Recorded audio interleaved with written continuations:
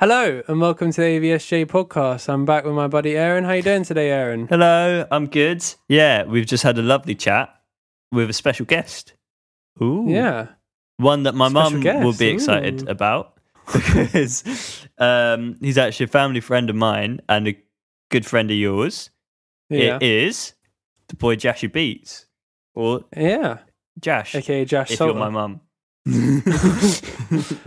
Yeah. It was a really good episode. We did it about sampling, chatting about like kind of the history of sampling, what it means to copy, what it means to be original, kind of things like that. Beat making in general. I liked it. It was a good episode. Yeah, we kind of went all over the place. I guess it's closest to our ghostwriting episode where we're just kind of exploring one theme and we're talking about different people's perspective on it and how people change the way that sampling's seen. Yeah, it's a good listen. Jash was a good and energetic guest. It's exactly what we needed. Yeah. No, I love my guests that just don't talk at all and just sit there quietly. It just, yep, it's good. Don't have much to say. No, we never had a guest like that. They've all been terrific. If any of them are listening to this. Yeah. Shout out to Jay Wiggles. I need to hit up Superman. That guy creeps me too much. Yeah. We'll hit him up, see when he's next in London. We'll meet up. Yeah, although probably that's not going to be for a few years. Bro, he'll come to see us.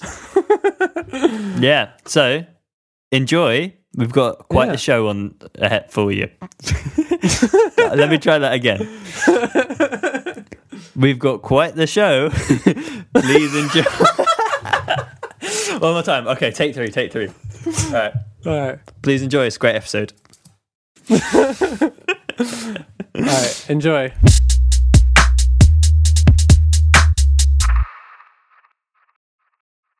Hello, and welcome to the AVSJ podcast. I'm here with my buddy Aaron. How you doing, Aaron? Yeah, good, bro. How are you? I'm good. This time we've got a specialist expert guest on. Our friend Gast. A gas guest. And you call me a specialist and an expert. I'm very flattered. Yeah. Our boy Josh Salter, aka Jashy Beats. How you doing? Hello. I'm doing very well. It's an honour. I'm a big fan. Maybe your biggest. Honestly, that's a big claim. Honestly. Well, it's a pleasure to have you on so far. Yeah, just you fucking wait, mate, honestly.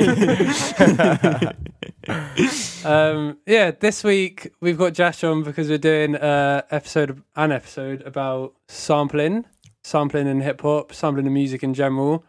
And Josh has done a dissertation on, it was effectively on there was a guy who wrote a series of essays on what black music is.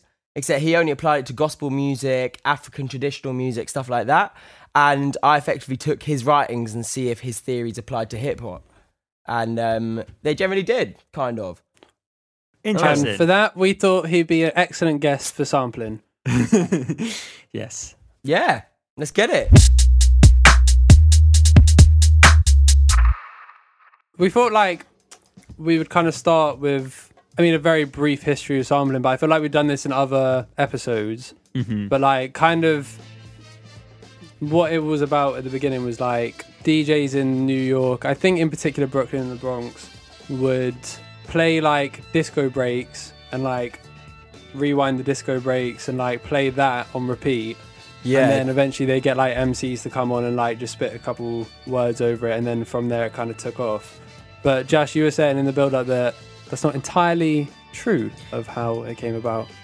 Everything you said was completely factual, and you didn't say anything wrong. I think there's definitely it was such a movement in really pretty rundown areas. In the place in the Bronx where they're having these street parties, they were rough areas, and it was very, very multicultural.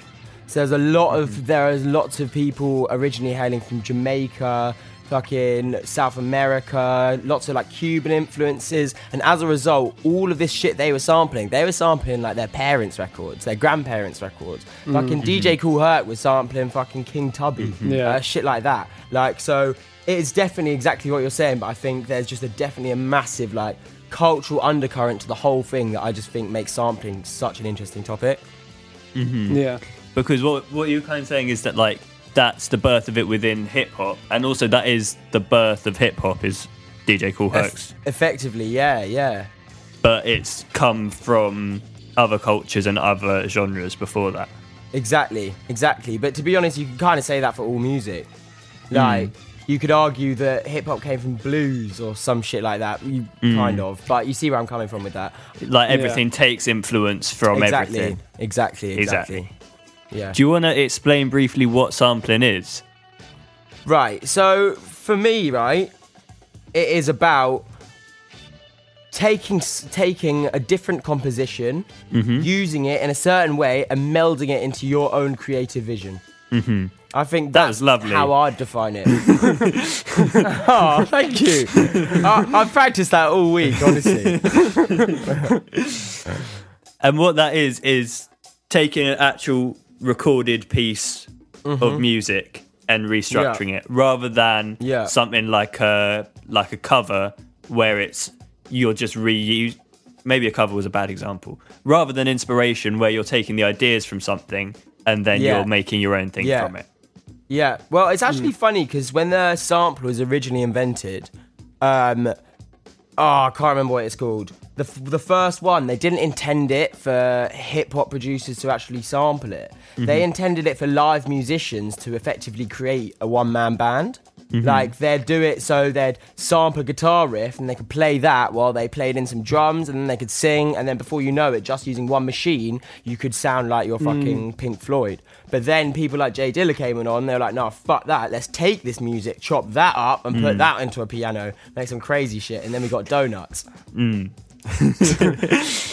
The one-man band with no cymbals on knees anymore. It's sick. 100%, 100%. Well, I think that was like, I might be misremembering, but I feel like that was actually like advertising or like marketing ploy for MPCs and sampler instruments like that, is that you can be your own band and you don't need to rely on like all these other things. You can have every instrument you want in this one machine. Yeah, no doubt. I think it's definitely an idea of kind of like taking the domain of music away from the musician. I think over the last 15, 20 years, there's definitely been a significant less focus on a requirement for talent in musicians, I think. Because these days, back in the day, a producer was a guy that got all the artists in the room, said, right, you do this, you play, but at the end of the day, it's on you. Like, if you're the Beach Boys, you got to sing well. I'm not producing. These days, if someone says producer, they assume you've made a beat, or they assume you've composed something of some sort. Yeah, I feel like the term producer has basically just become beat maker. Exactly. Rather than like, I watched like, I don't know if you watched Defiant Ones, that thing about Dr. Dre and Jimmy Iovine. And it was like, Jimmy Iovine was a producer in the 70s, and it was essentially, he would go into the studio with people like Stevie Nicks and artists like of that ilk, and be like, do it like this, do it like, sing it like this, or like, play like this, rather than, kind of almost like a director. Yeah. And then, now it's more just like, if you're a producer, you make your beats, you give them someone and they kind of do their thing on it instead. Definitely, that creative direction, I think. It's funny that though, because I think that kind of idea of creative direction now is slightly more been put into the hands of the engineer.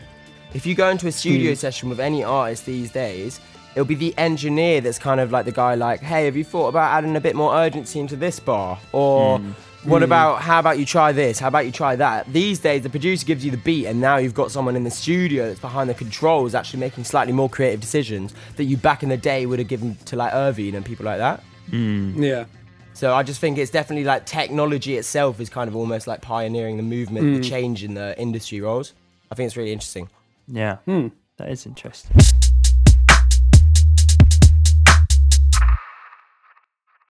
One of the first hip hop like records that we've also talked a lot about on this podcast, which is Rapper's Delight by Sugar Hill Gang. Yeah. That was quite contentious in hip hop itself because they used live instrumentation. Yeah, they played every part, didn't they? Exactly. And all the other people like DJ Kool Herc and Grandmaster Caz and like the DJs who were doing it kind of live performance were like, what the hell are you doing to our culture? Because they were doing what kind of record labels wanted them to do by like producing this record. Yeah. And then as a result, like it's quite clear that sampling and the art of getting recorded audio and putting it in your own composition, like you said, that's kind of what hip hop is about, and quite a lot of people find that quite contentious. I think one thing that's quite interesting about that is that, like, to even say that that's the first hip hop record, you've got to consider the fact that it was such a live movement at the time. Well, that's the thing. Yeah. It wasn't actually a music movement at the time. At the time, it was a party movement. It was about expression. It was about young people kind of having a fucked up environment, and this is their way out of it. Like, they weren't thinking about making records at this time. So I think that's why it's contentious, because it was actually I think it was a white woman who went to a disco show. She heard that the track for the Sugar Hill Gang song or something. You guys probably know more about it than I do. But it was her that went to the show and then went to the producer and said, right, do this for me. And then that's very much more commercial than hip hop ever was. So I do understand where the contentiousness kind of comes from. And also, I guess sampling in that way probably hadn't been used in a studio environment as much as it would go on to be used. Yeah. And so it would probably naturally lean on the traditional live instrumentation and less hip-hop performativity as it was in the actual club scenes. Yeah, no doubt. I think the only kind of example of sampling pre-hip-hop I can fully think of was in like the 40s. There was some genre called music concrete, and they effectively just took like soundscapes and shit like that and sampled that and made that into music. But it's contentious whether that's even fucking music. Do you know what I mean? Like fucking like the sound of some wind chimes outside. Like, I'm not trying to listen to that on my way to work. Like fucking but I think, yeah, so it has been about, but yeah, definitely hip hop definitely took sampling and moved it into a direction that I think was just kind of like unfathomable. Yeah, and I think also there's quite a lot of debate over like reinvention versus kind of recycling. So like, actually, you could even say there's a bit of a racial aspect into why people were so against sampling, because when you think about it, kind of rock and white genres, although rock isn't entirely white, like I put it in quote marks that the audience can't see, they cut, like, people like Eric Clapton would basically just steal off like black R&B and blues artists or Elvis and basically make their like songs into, they basically just cover artists, like glorified cover artists. Yeah. Mm. But then when it came to sampling, and it was almost arguably a more creative way of reinventing music, people were like, oh no, that's not original, you shouldn't be doing that, but then kind of still glorify these white artists that were doing it. So there is also kind of a racial aspect into the contentiousness of it as well. Yeah, no doubt. I've also seen people call it lazy. What, that's sampling? something yeah. No, I don't have any of that. I'm not having any of it. Yeah, it's not me. I was listening to an interview with Jimothy Lacoste, and I'm not going to state my opinions on Jimothy Lacoste, but he said that anybody that used sampling in their music is lazy. Well, I think he's full of shit, mate. Fucking honestly, that is the biggest load of bullshit I've ever heard. But it's just misunderstanding entirely 100%. what sampling is. I haven't made a beat in probably the last 2 years that I haven't composed and used samples.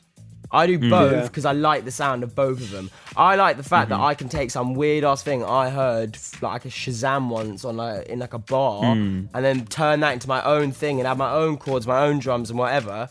And then to say that's lazy, I think the amount of time that I've put in making music, I think the majority of that is looking for music. Is looking for, and even if you're not sampling that, you can still say that's looking for influences. Jimothy fucking Lacoste, he got influenced by music he listened to and then made music as a result of that.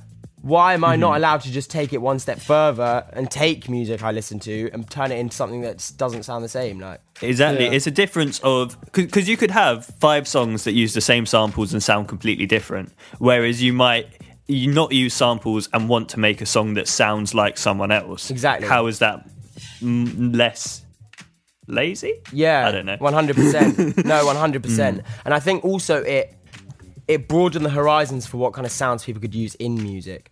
Because, like, do you remember that Public Enemy's production team, the Bomb Squad? They were fucking pioneers, purely because they were trying to make a sound that people kind of disliked. And I fucking love that. I thought that was so cool, like just taking weird ass sound effects and chucking them in, and like just like probably some of the first people to use like sirens, gunshots, like I was really gonna say, serious, not like gritty shit in their music, and it just made it slap. And I think people have taken that to a new extent these days. Like, when was the last time you didn't hear like a top 10 track with like a siren in it? Like it happens all the time now, and like so it obviously shows air horns as well. Yeah, exactly. Innit? Well, Kanye loves a laser. Oh boy, does he love a laser? Yeah, innit. But yeah, it's the shit where it doesn't even sound like a beat really until you're hearing somebody on it. 100%. If that makes sense. 100%. That when you said that kind of reminds me of a lot of the shit, the Freddie Gibbs and Madlib shit. Bitch, I've been thugging since the motherfucking 10-speed. Red bone on my handlebars. I like my bitches mixed breed. Feel a Philly Titan with a 22nd stress weed. Educated at the stove, I'm working recipes. Because a lot of those beats, especially on Pinata, to be honest, he either compresses or filters out so much of the percussion on the drums. He uses the natural rhythm of the sample to provide the rhythm. And Freddie Gibbs' flow is so fucking tight that he doesn't really need a snare drum. Freddie Gibbs could spit literally to silence and you'd hear a beat. Do you know what I mean? Like, that guy's a genius. And fucking Madlib was the perfect person to produce for him, I think, because he literally took... it's either Harold's or Thuggin', where he uses the same track, he chops it up, uses 5 different clips from the same fucking track. Hardly any of them are that percussive, but it's like some really nice, like, xylophone-y type things, but he uses that as the main rhythm, and I think that's fucking cool. Like, and that obviously wouldn't be possible without sampling. Sampling, bringing rhythm is a mad idea, because drummers back in the day would be like, nah, you can't do that, bro. Like, you need a drummer. Like, especially when you think about, I guess, how sampling progressed within hip-hop. So at first, like you were saying with drum breaks, at first mostly it was just looping drums and just getting the same sort of sections again and again, and then as it progressed out of that period, you're starting to bring in more abstract sounds, and people are starting to have their own spin on how they're using the samples, no doubt, and people are starting to make their own like signature sound based on what they're taking samples from. When Mobb Deep made Shook Ones, then basically I was like listening to a thing about it where I think it was Prodigy made the beat, and he got this sample of the end of a piano note that was like really quiet in the song but like quite bassy at the same time, and took that and made that into the bass line. Mental, I didn't know you would that. never think to make a piano into a bass, but kind of that's why I think that people who say that sampling lacks creativity or lacks originality is just so ridiculous, because like the art form itself is in manipulating the original and making it into something new. No doubt. Well, that's the thing, it's about bringing your own thing to it. But I'm gonna just play devil's advocate here, because I'm actually a huge fan of MF Doom and RZA. But that song Books of War, he didn't do anything to that fucking sample. He literally looped it, put a snare and a kick on it. It's one of my favourite hip-hop beats of all time, don't get me wrong. I fucking love that track. But I thought the skill in that beat was the fact that he somehow came across some fucking Vietnamese folk song listened to by probably about 30 people on some fucking random island. Like, where the fuck did you find that record? And I think that is so impressive in itself, that even though he didn't do anything to it, it works so well and it's a fucking banging song. Like.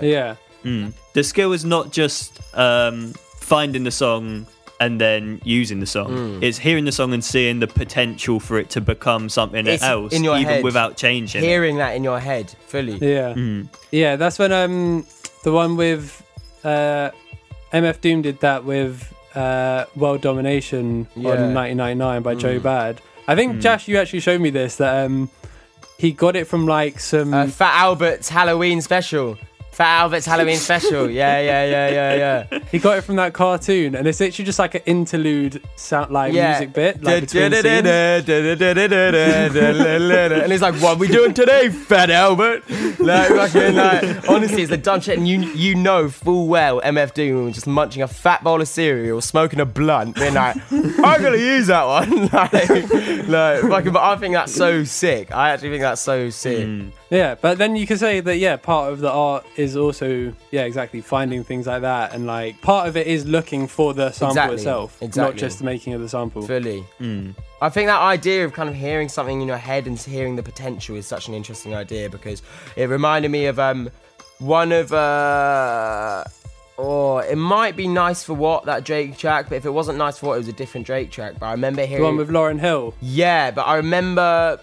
I don't even know if it was Nice for What, because I think that sample's a bit too big. But I remember one guy being like, I was literally just driving on my way to work one day and I heard a song and I heard the beat in my head. The second I heard the song on the radio, I was like, boom, know it. Sent it to the fucking OVO guy, Bish Bash Bosh, like, he's producer Drake. And that idea, like, just knowing, like, I don't know, that is a skill. It's just about training your ears, I guess. But it's a mixture because it's like a combination of your brain and your ears. You can't just hear it. You got to know, like, how to hear it, I guess. I don't know.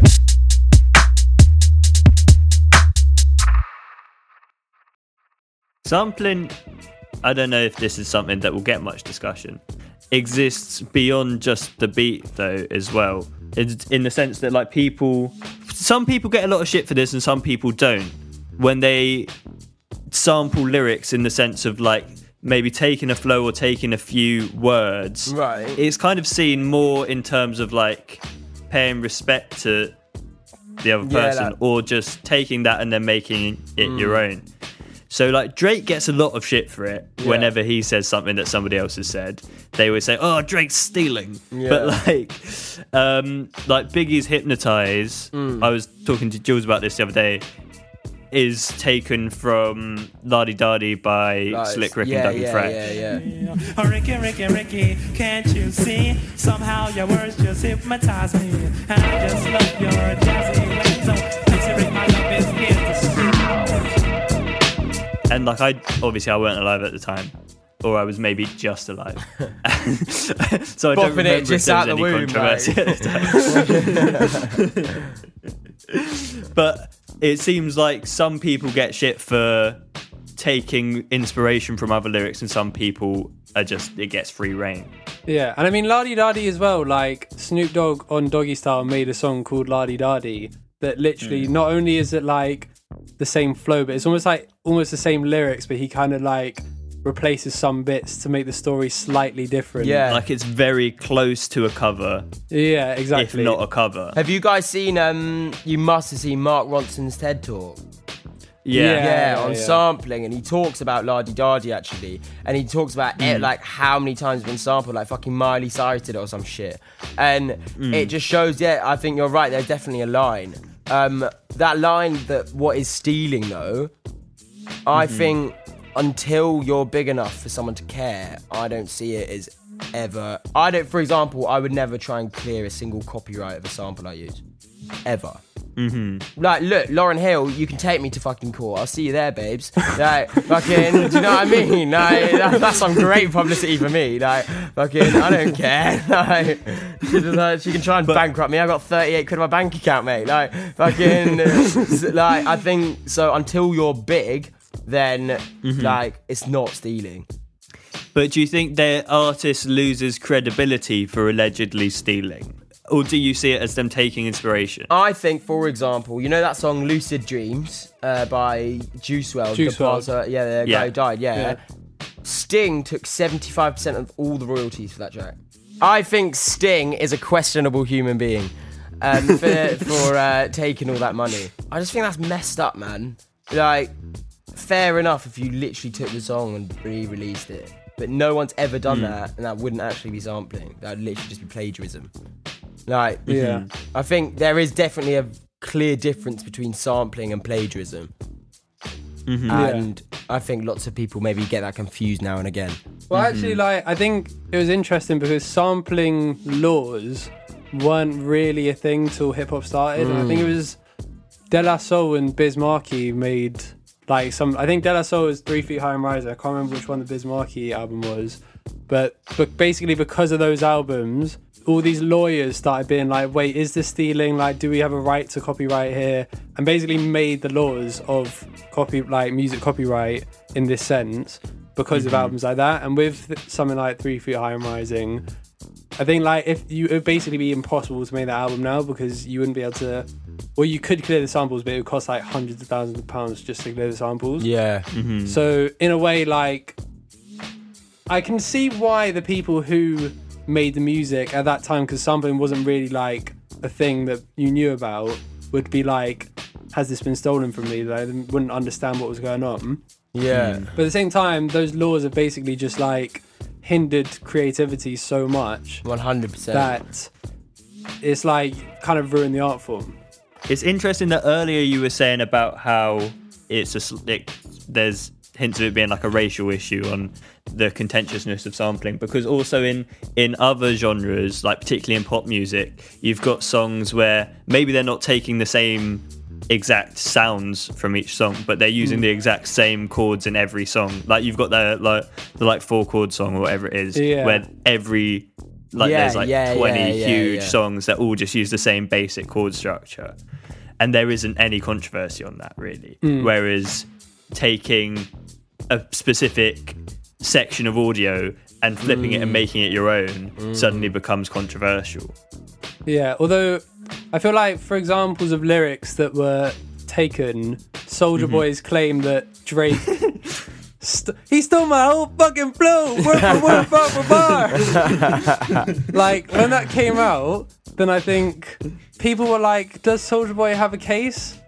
And then you could argue that without that like supposed stealing, then Drake might not have made the career that he did make for himself in the end, and then Drake wouldn't get to that level of popularity. And it kind of happened with Mac Miller as well. I think there was some guy that tried to sue Mac Miller for $10 million because one of the songs on his like early mixtapes kind of blew up that used the sample of this guy, and then he tried to say Mac Miller is now successful because of me, and I want to like claim the money back.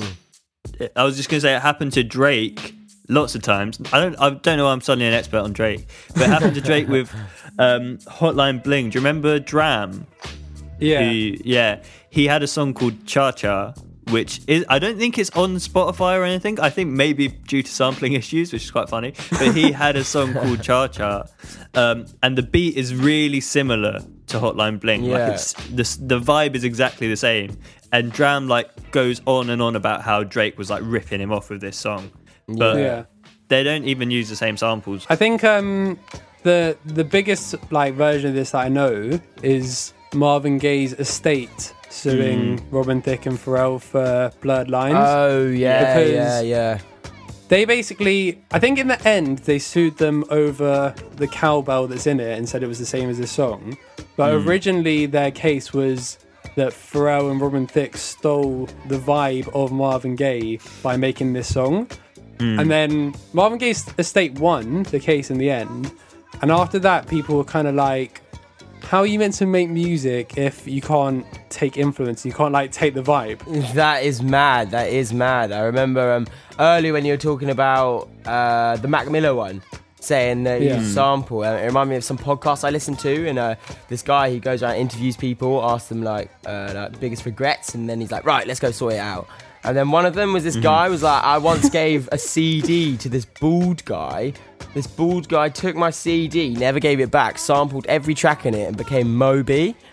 And this guy was pissed off. He was like, if I hadn't given, and they were asking him like, but what do you want to say to Moby? Like, what are you gonna do? Like, he's famous now, you're not, big deal. And he's like, I just want my CD back. And then they spend this whole podcast, they fly him to LA, they gate crash Moby's house to ask him for a CD back that he sampled and became famous with all those records off Play. Maybe he was 18. And it's a hilarious fucking podcast. But it is kind of similar. That guy was just bitter that someone else did something that he could have done, but he didn't because he's not good enough. Do you know what I mean? Yeah. And it's the same with that Mac Miller guy. Like, that guy's pissed off that Mac Miller made a better track than he ever could. Like, do you know what I mean? Just because maybe you had a similar idea doesn't mean you could have done it as well. Exactly. Also, that I had one song that really came to mind. That Heady One song, Both. Using that Ultramate sample. Yeah. That sample has been used in so much. Do you remember that Benny Banks freestyle when we were little? It's like, chicks hear me on the beat now, they want to beat. Maybe not. Fucking banger. But it was originally a Nas beat, then Benny Banks bit on it, then it was actually sampled, the original was sampled from this Ultranate, like, 90s house song. Yeah. And it's all been like melded in so many different ways. The Heady one, I don't know if they sampled it or just replayed it on a similar sounding synth, because that's what you can do these days. You've got producers like reproducing other people's beats for like half the price. Like J5 got fucked over bare apparently by being like, yo, 10 grand for a beat, great, I'll send you a preview, and then someone will take the preview, show it to a different producer, they'll be like, cool, for like 400 quid I'll just remake you this beat. Really? And then lots of producers get fucked up. Like if I'm sending out beats to people that are interested, I'll literally litter the whole thing with tags, because I can't be asked. I can't be asked for someone to take my ideas. But then that is interesting because I'm also a sampler, so it's kind of ironic because I'm like, I can take other people's ideas, but you can't take my ideas. Like, but at the end of the day, I give out all my beats for free anyway. So fucking, what am I really saying? But I think that's also interesting because I think we've also spoken about this before, that Dr. Dre, when he would make beats, would basically find a sample that he liked and then get session musicians, in particular Scott Storch, and basically like remake the beat in the studio. And he would claim it was so he had better control over the mix, but then other people would claim that it was to get around copyright laws. So... Right. I think that's the thing that's definitely been going on for a while, to be fair. No doubt. Definitely, man. Definitely. I think, yeah, man, that's mad. I didn't actually know that. It's quite interesting, the idea of getting session musicians just to replay samples. I quite love that because it's almost going in completely like a full circle. Yeah. Like, it started off being like, yo, musicians, we don't really need you anymore because we've now got all this new technology that allows us to take music that's already been made. But now we're like, hang on, we like the music that's already been made. We want to sample it, but let's just go full band and like, hey, musicians, we need you again to recreate all this music that we originally didn't want you for. Like, so it just makes me so excited for like the next 15 years because who knows what technology is going to come out that can just make anyone. Have you seen those Instagram adverts of that guy? It looked like an awful app, but it was. I'll teach you chord progressions. No, it was like you make a beat on your phone by like pressing like pickles. Pickles. Like. Literally like little gherkins, and like you like and you like, he was like, look, you click the dark chord gherkin and then you click a beat gherkin and then you pick this, and he's like, and now you're a producer. And I was thinking like, mate, like, give us a break, just take a day off. Like, well, I remember in one of my classes at uni, then we got shown this website where basically it would make you music on an algorithm, but you would say, I want this genre, and I want the drop to come at this second, and I want it to be in this signature, and I want it to be this. And you'd like input all the things that you wanted, and then this algorithm would make you a song. And like, technically, yeah, you have composed a song, but at the same time, have you composed a song? I think that's just being DJ Khaled, isn't it? Maybe, but DJ Khaled is a lot more old school producer like, because that's he's got like very a much the director vibe. kind of thing, yeah. Exactly. Yeah. But in answer to your question, Jules, I don't think that is music putting in numbers. Yeah. No, I just don't. I don't know. For me, that doesn't count as composition. But the Pickles reminded me of like year 7 like garage band making songs off just the preset loops. Do you remember that? Yeah, I do. And those Casio keyboards with the sound effects. The DJ. Like, yeah. And it was like, oh, some of them were so good. Oh, God. I'm getting nostalgic now. Might have to go and see on eBay how much they cost. You can make some old school ass beats with stuff like that. I think people would rate it as well. The Nas song, by the way, I think is Film. Film, it is. There we go.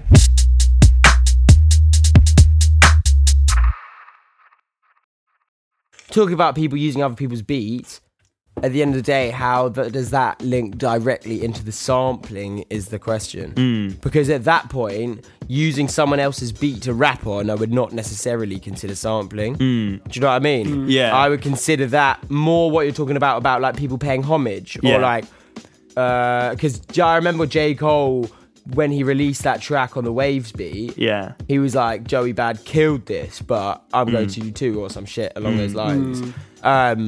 And that was very much a homage thing rather than I'm going to sample Joey. Life is a balance. You lose your grip, you could slip into an abyss. No doubt, you see these niggas tripping. Ego in charge of every move, he's a star. And we can't look away due to the days that he caught our hearts. He's falling apart, but we deny it. Justifying a half-ass shit he dropped, we always buy it. When he tell us he a genius, but it's clearer lately. It's been hard for him to look into the mirror lately. What it is interesting to consider is in regards to people saying sampling is lazy, but because basically what that's implying is just you don't want to do any of the work and you just want to have the success of the song because somebody else has had a successful song. When you're using the same beat, when two people use the same beat and they're making completely different songs, I guess it's showing that it's not lazy because the capabilities, like within the music there is the capability just on the beat, because the beat, even though it's important, is not in hip hop typically the main focus of the song. Yeah. So you have the option. So even when you're using the same beat with the examples that we gave before, like it still has. It's just like a blank slate where people can take it in whatever direction they want. So like Bag Lady is a completely different song to Explosive. Completely different song, and you could even listen to them and not notice that they're the same beat, I would say. 100%. Yeah, well, what's interesting about all of that, right, is on the whole, if you look at the actual processes that make people, I don't know, not be able to differentiate the different samples used, at the end of the day, it's literally just a mixture of stretching it, pitch shifting it. And that's kind of it. Like, realistically, okay, you reverse it, chop it up, do some cool shit to it, but I do still think that on the whole, a large amount of the edits and stuff, it can be an incredibly creative idea and way to sample, but it's not always going to be the most complex methodology. Like in that Mark Ronson TED talk, when he makes that beat in front of you from the TED intro, he's not doing anything complex at all. And you know from the way that he's doing it so smoothly that he'd definitely done it in his bedroom before he came here, so he knew he could just kind of do it in like 5-10 minutes. But at the end of the day, he just literally took a snare from the intro, a kick or whatever, played it, and then fucking whacked some piano on top. And that is effectively the methodology of pretty much every single fucking old school like producer these days. I think it's just about having your own voice when you do it and doing it in a particular way that people listen to it and they're like, oh shit, yeah, that's actually beats. One thing I just remembered as well, not that important, but what you were saying before about people stealing beats, in terms of like you send off a beat and then somebody else will recreate it. There's been examples in the past, Bryson Tiller and maybe J. Cole, I can't remember. I think it was J. Cole, where like the producer, where J. Cole just used the same beat, but like he didn't know that Bryson Tiller had already used it because the producer just sent the same beat out to a few different people, or something like that. And then everyone was like, oh, he's stealing the beat, but he just didn't know. Yeah, no, I do remember seeing that, and I think it was on like a Genius Deconstructed thing with the Bryson Tiller one. And then he was saying like, I know that J. Cole used this, and like people send it to me all the time, like, what's going on here? And he was like, I watched this a long time ago, I can't exactly remember what he said. I think he was like, I'd like to give him the benefit of the doubt and just hope that he hadn't listened to it. But like when you do listen to the two beats, they are basically they're slightly different, but they're basically exactly the same. Yeah. No, shout out this producer went to my school called Jay Blue.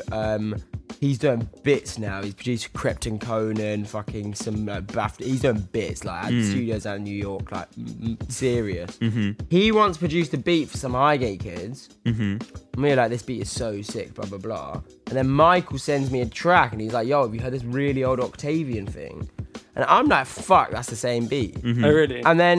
And I've never asked him about it because I don't know. You just thought you'd out him on air. Yeah, well, it's fun. It's funny you say that because all of my mates from that same school that have a lot less shame than me fucking littered the SoundCloud comments on that track. They're like, I swear this is an Octavian beat, like, and I couldn't quite bring myself to do it, but It does happen. It does happen. Like, fucking, yeah, man. I don't know. It's such a weird one. I think if I saw someone using my beat, I would probably be more likely to be happy rather than pissed.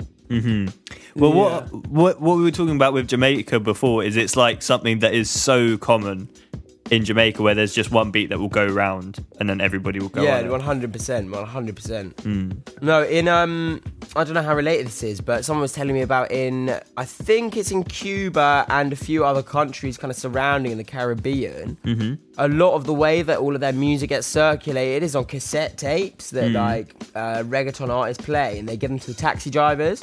And the taxi drivers are the people taking fucking everyone everywhere, because that's like one of the main runners of the economy. So if you want to get your shit to blow up, you effectively need a cassette and you need to know a taxi driver. That's so interesting because that's like the equivalent for them of radio play.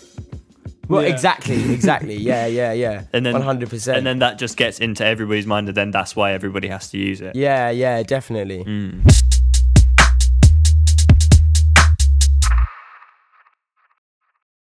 Quick sample that just came to my mind that I'm just like, fuck, maybe one of my favourite all time. Kanye West sample on Champion, the Steely Dan sample. Yes, I did. So I packed it up and brought it back to the crib. Just a little something, show you how we live. Everybody want it, but it ain't that serious. That's that shit. So if you gon' do it just like this. You realize that you are a champion. Oh, the way he chops that, it's so simple, but he does that so beautifully. Honestly, I think that's fucking one of the best use of samples. Shout out Kanye, he just fucking the god of fucking samples. To be fair, Kanye was one of those ones where like his early career is literally just like him being ridiculously good at sampling. Like, how much time do you honestly think, he just spent listening to music? Like, that was just his life, and like, I respect that so much. Yeah, and I think I've watched a lot of things about Jay-Z basically just saying that he would just listen to like soul samples every day, all day, and then would just make beat after beat every day. Yeah. I was about to pose a controversial question. Oh, go go for on, it. mate. We love him around here. It might not even be controversial. Who do you think had a bigger impact on sampling of Kanye or Jay Dilla? Jay Dilla. Probably Jay Dilla. Okay, then. Jay Dilla. Right then. Yeah, I just think just because of the time in which he was at, Jay Dilla was the first person to truly pattern the MPC. And if Kanye was about when the MPC came out, fair enough, maybe it could have been Kanye. But Jay Dilla was the first person to be like, no, this is my instrument now, baby. Like, he took it. Like, it was his. It was his. Yeah, my argument was exactly the same as Josh's. That's fair. Yeah. Wasn't as controversial as I thought then. But like, it's not to say that Kanye. Oh no, it's isn't, not like, belittling his impact. Yeah, like I would actually say that Kanye, like, there's an argument as to whether mastering, like, is there as much skill to master an MPC as there is to master, say, like guitar or drums or whatever. And you could say that Jay Dilla and Kanye have mastered the MPC or mastered the sampler as much as, maybe not as much, but like you could compare Some it to violinist Jimi or Hendrix something, or Jimi Yeah, Hendrix. or like even Jimi Yeah. Hendrix with the guitar. Like you could compare it and say it's the same kind of mastering of their instrument. Yeah, And Philly. I think Kanye did a lot for sampling, so you can't. You have to give him credit.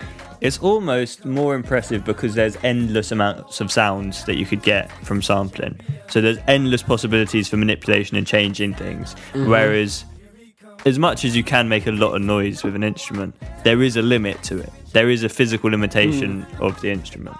No doubt. I think it's quite interesting though, because that kind of relates into what music people are trying to listen to these days. I was in a studio a couple of weeks back, chatting to this engineer, and he's recorded like a few big people. He recorded one of Pop Smoke's tracks off his most recent album. He's done quite a lot of shit. He recorded Mist's first mixtape, and he said he gave this mixtape to Mist. It was like mixed perfectly. And Miss went, nope, don't like it. Sounds way too clean. He's like, so clean. He's like, fuck it up for me. Give it back to me. And this guy literally had to take a whole album, distort the fuck out of it, add overdrive, all this shit, because people do not want that clean, that perfect sound anymore. Yeah. And sampling fits into that so perfectly well, because like, where am I getting my samples from? Fucking YouTube to MP3. Like, I'm not really finding like WAV files and finding the cleanest sample ever, because I really don't care. To the end of it, I would have added enough stuff that who cares? Do you know what I mean? That's the same as I remember someone telling me about, you know, DJ Fresh when he made that song Louder. Yeah. That came out like a few years ago. He sent it to like a mixing engineer or a mixing producer, and they basically gave like, it's the same kind of thing. It was like really distorted, like kind of not correct in the broadest sense of the term. But the mixing engineer gave it back to him like what was deemed the right thing to do, and he was like, this sounds terrible now. So we just put out the distorted version, and that's the one that blew up. Yeah. No, that reminds me a bit of Fight the Power by Public Enemy was created for Spike Lee. They produced it for Do the Right Thing. And the original track for Fight the Power was completely different to what the original track that came out, because by the end of it they realised the kind of gravity of the whole song and the situation, and they were like, no, we need to make this even more aggressive, more abrasive, more just like attacking, like really want to slap your eardrums with it. So then when all those really poignant moments in that film, if I don't know if both of you seen it, but there's some real fucking serious, like heart-wrenching moments in that fucking film, and the pain in Fight the Power really, really adds to it. 1989, the number, another summer. Sound of the funky drummer. Music hitting your heart, cause I know you got soul. Hey, listen if you're missing, y'all. Swinging while I'm singing. Hey, giving what you're getting. Knowing what I'm knowing. While the black band's sweating. In the rhythm I'm rolling. Fight the power. And it's like a constant throughout the film as well. Like exactly, and the sampling that song would be nothing without like the sampling and like them shouting through megaphones, and there'd be sirens and gunshots and fucking cars, fucking, you know, like everything. I don't know. Yeah.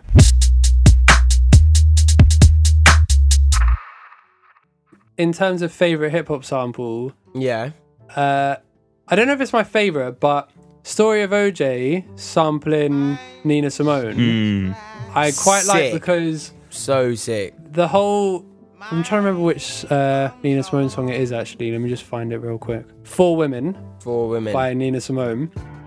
Basically, like, Four Women is about kind of Nina Simone's like racial struggles, and the whole story of OJ is kind of similar. So he took the sample, but he also took the theme. Yeah. And then with that the music video as well on top of yeah, all exactly. Of that. Yeah. And like, you can hear, when you listen to Four Women, you can hear like vocal chops. Like, you hear her say a note and you'll be like, oh, that's that part of Story of OJ. Yeah. Right. House nigga, don't fuck with me. I'm a field nigga with Sean Cutlery. Go play the quarters where the butlers be. I'ma play the corners where the hustlers be. I told them, please don't die over the neighborhood that your mama renting. Take your drug money and buy the neighborhood. That's how you rinse it. But the whole, it's just consistent throughout, so I feel like that is, and it sounds one of my like favorites. That's one where he hasn't even done that much to the sample. From my memory, 100%. it sounds so similar, but He it's just chopped it nice. Yeah, just chopped it really, really nicely. That was a very good answer. The song I was thinking of, Domo Genesis song, Coming Back, I think. Oh featuring yeah, Mac one Miller. with Mac Miller. Yeah. That Jill Scott Scar sample they use, I absolutely love it. Honestly, I just think that Jill Scott sample is so smooth. I really like it when people get like, I think someone mentioned this earlier, but where they get vocals, but since they like filter them or do something else, it actually adds like slightly more of like a melodic layer as opposed to like any kind of lyrics or anything like that. Well, I know that one of Jay Dilla's techniques was he would basically, for the chorus and the intro, he would play like an unfiltered version of the sample, and then in the verse, he would play a low pass filter, so he like cut off all the high ends and like make it sound like drowned out kind of for the verse, so that when you rapped over it, then kind of you were paying attention to the rapper, and then when it came back into the chorus, it kind of brought back all the like all the other stuff. moment of exactly. Yeah, Something yeah. interesting in relation to what Josh was saying of like turning the vocals into the beat is like with Jesus Walks by Kanye, like so much of the noise in that song is actually voices that you don't even really realize. Like it sounds like how a cappella groups do, like what's the word, will like make a beat out of the noises they're making. Yeah, fully. And Kanye just like I think he's got like John Legend in there, like just making noises, and then he puts auto-tune on it to make like the bass line throughout the really? song. Yeah, he did something mad with that song. I can't remember. It's mental how, because at the end of the day, like, the voice is such a percussive and rhythmic instrument. Like, literally just the other day, I was making some music with Ben Hodgson, and we were making, I was trying to make like some kind of Blanco type beat where I had like kind of Sammy vibes in the back, and we literally just got Ben to go like like I don't know, some random shit, but then we just turned that into MIDI, we nudged it around a bit, and then we literally had a drum beat that we made out of his voice. And these days you can do that so quickly, like it's a bit mad, because it's effectively anything you can think that you can get out of your mouth, you can turn into like you can just effectively turn that into a series of ones and zeros, which makes music. You have that with people like is he called Reggie Watts? Yeah. I feel like that's probably a good example of that. But and also with FKJ and Tom Misch with that "Losing My Way" song, like the whole thing is based on Tom Misch doing exactly. Oh, that's hard. Yeah, I like that song. I've actually used that sample bare, you know. It's such a nice layer. I remember you sending me that. Yeah, it's such a nice layer to have in the background. You can literally add it to anything, and if you put on a bit of stereo delay to it, it's like it's so sick. It's sick.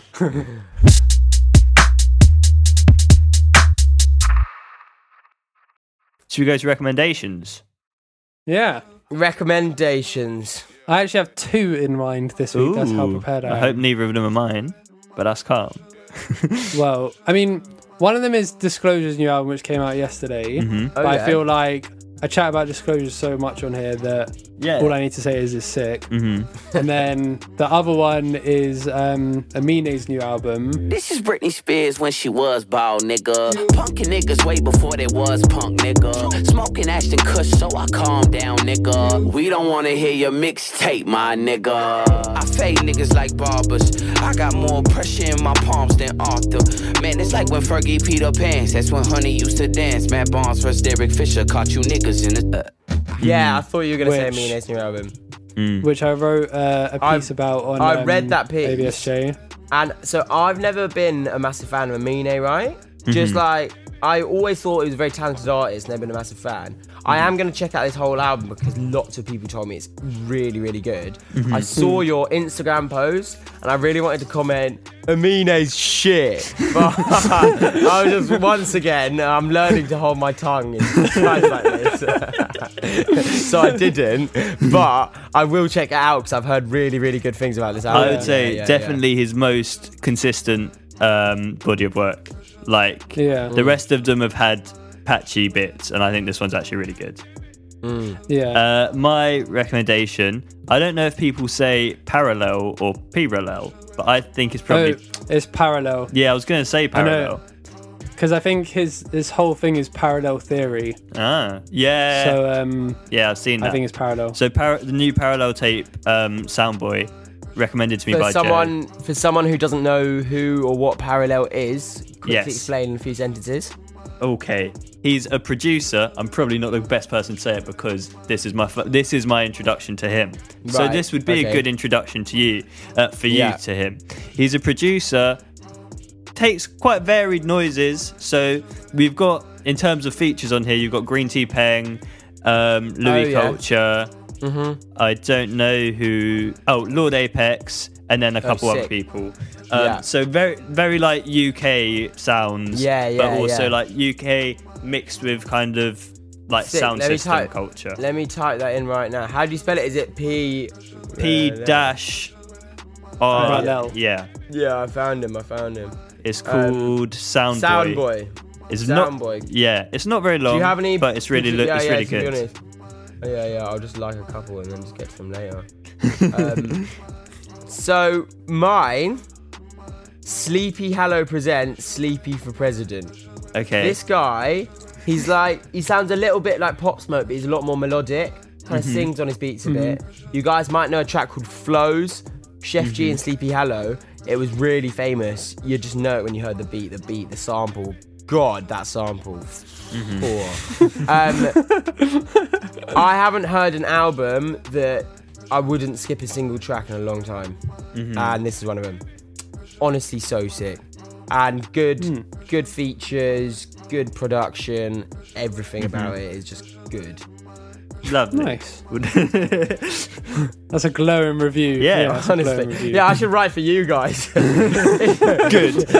This album was really good. Track 1 to track 12, it was just good. Like, I heard you're doing internships.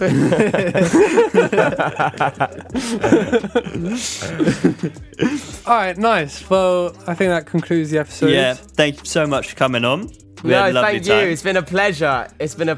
I'm going to convince you guys to let me come on again in the future, but only once you're all famous. Of course. Yeah. Do you have anything to promote before you go? As well? Maybe actually. If anyone knows anybody that wants to learn how to produce music or audio engineer, I'm the man to talk to. I'm starting some work at some schools, blah, blah, blah, all this shit. I can record you, I can get you in studio, I got beats, but fuck beats. I hate sampling, it's boring. But yeah, no, honestly, anyone that wants to make some music, just give me a shout. I'll pay people for guitar riffs, by the way, as long as they're really dark. Bro, actually, one thing to mention, if you go on Reddit and you just go on like certain forums, you'll find so many free sample So kits. I've made my own a Reddit stream of every single perfect subreddit. It's got the mentalist samples. I occasionally go on it. There's one called Quiet Storm, sick. Silky Smooth Music, sick. Dark Soul, sick. Mate, trust me, been there, done that. Been doing it for 7 years. Fucking like, God, Jules, you're old news, bro. But I will send you my link for that meta Reddit because it's sick. It's fucking sick. Nice. Sometimes you just hear songs that you just want to listen to and you don't even want to sample. Yeah. Fair enough. Well, all right.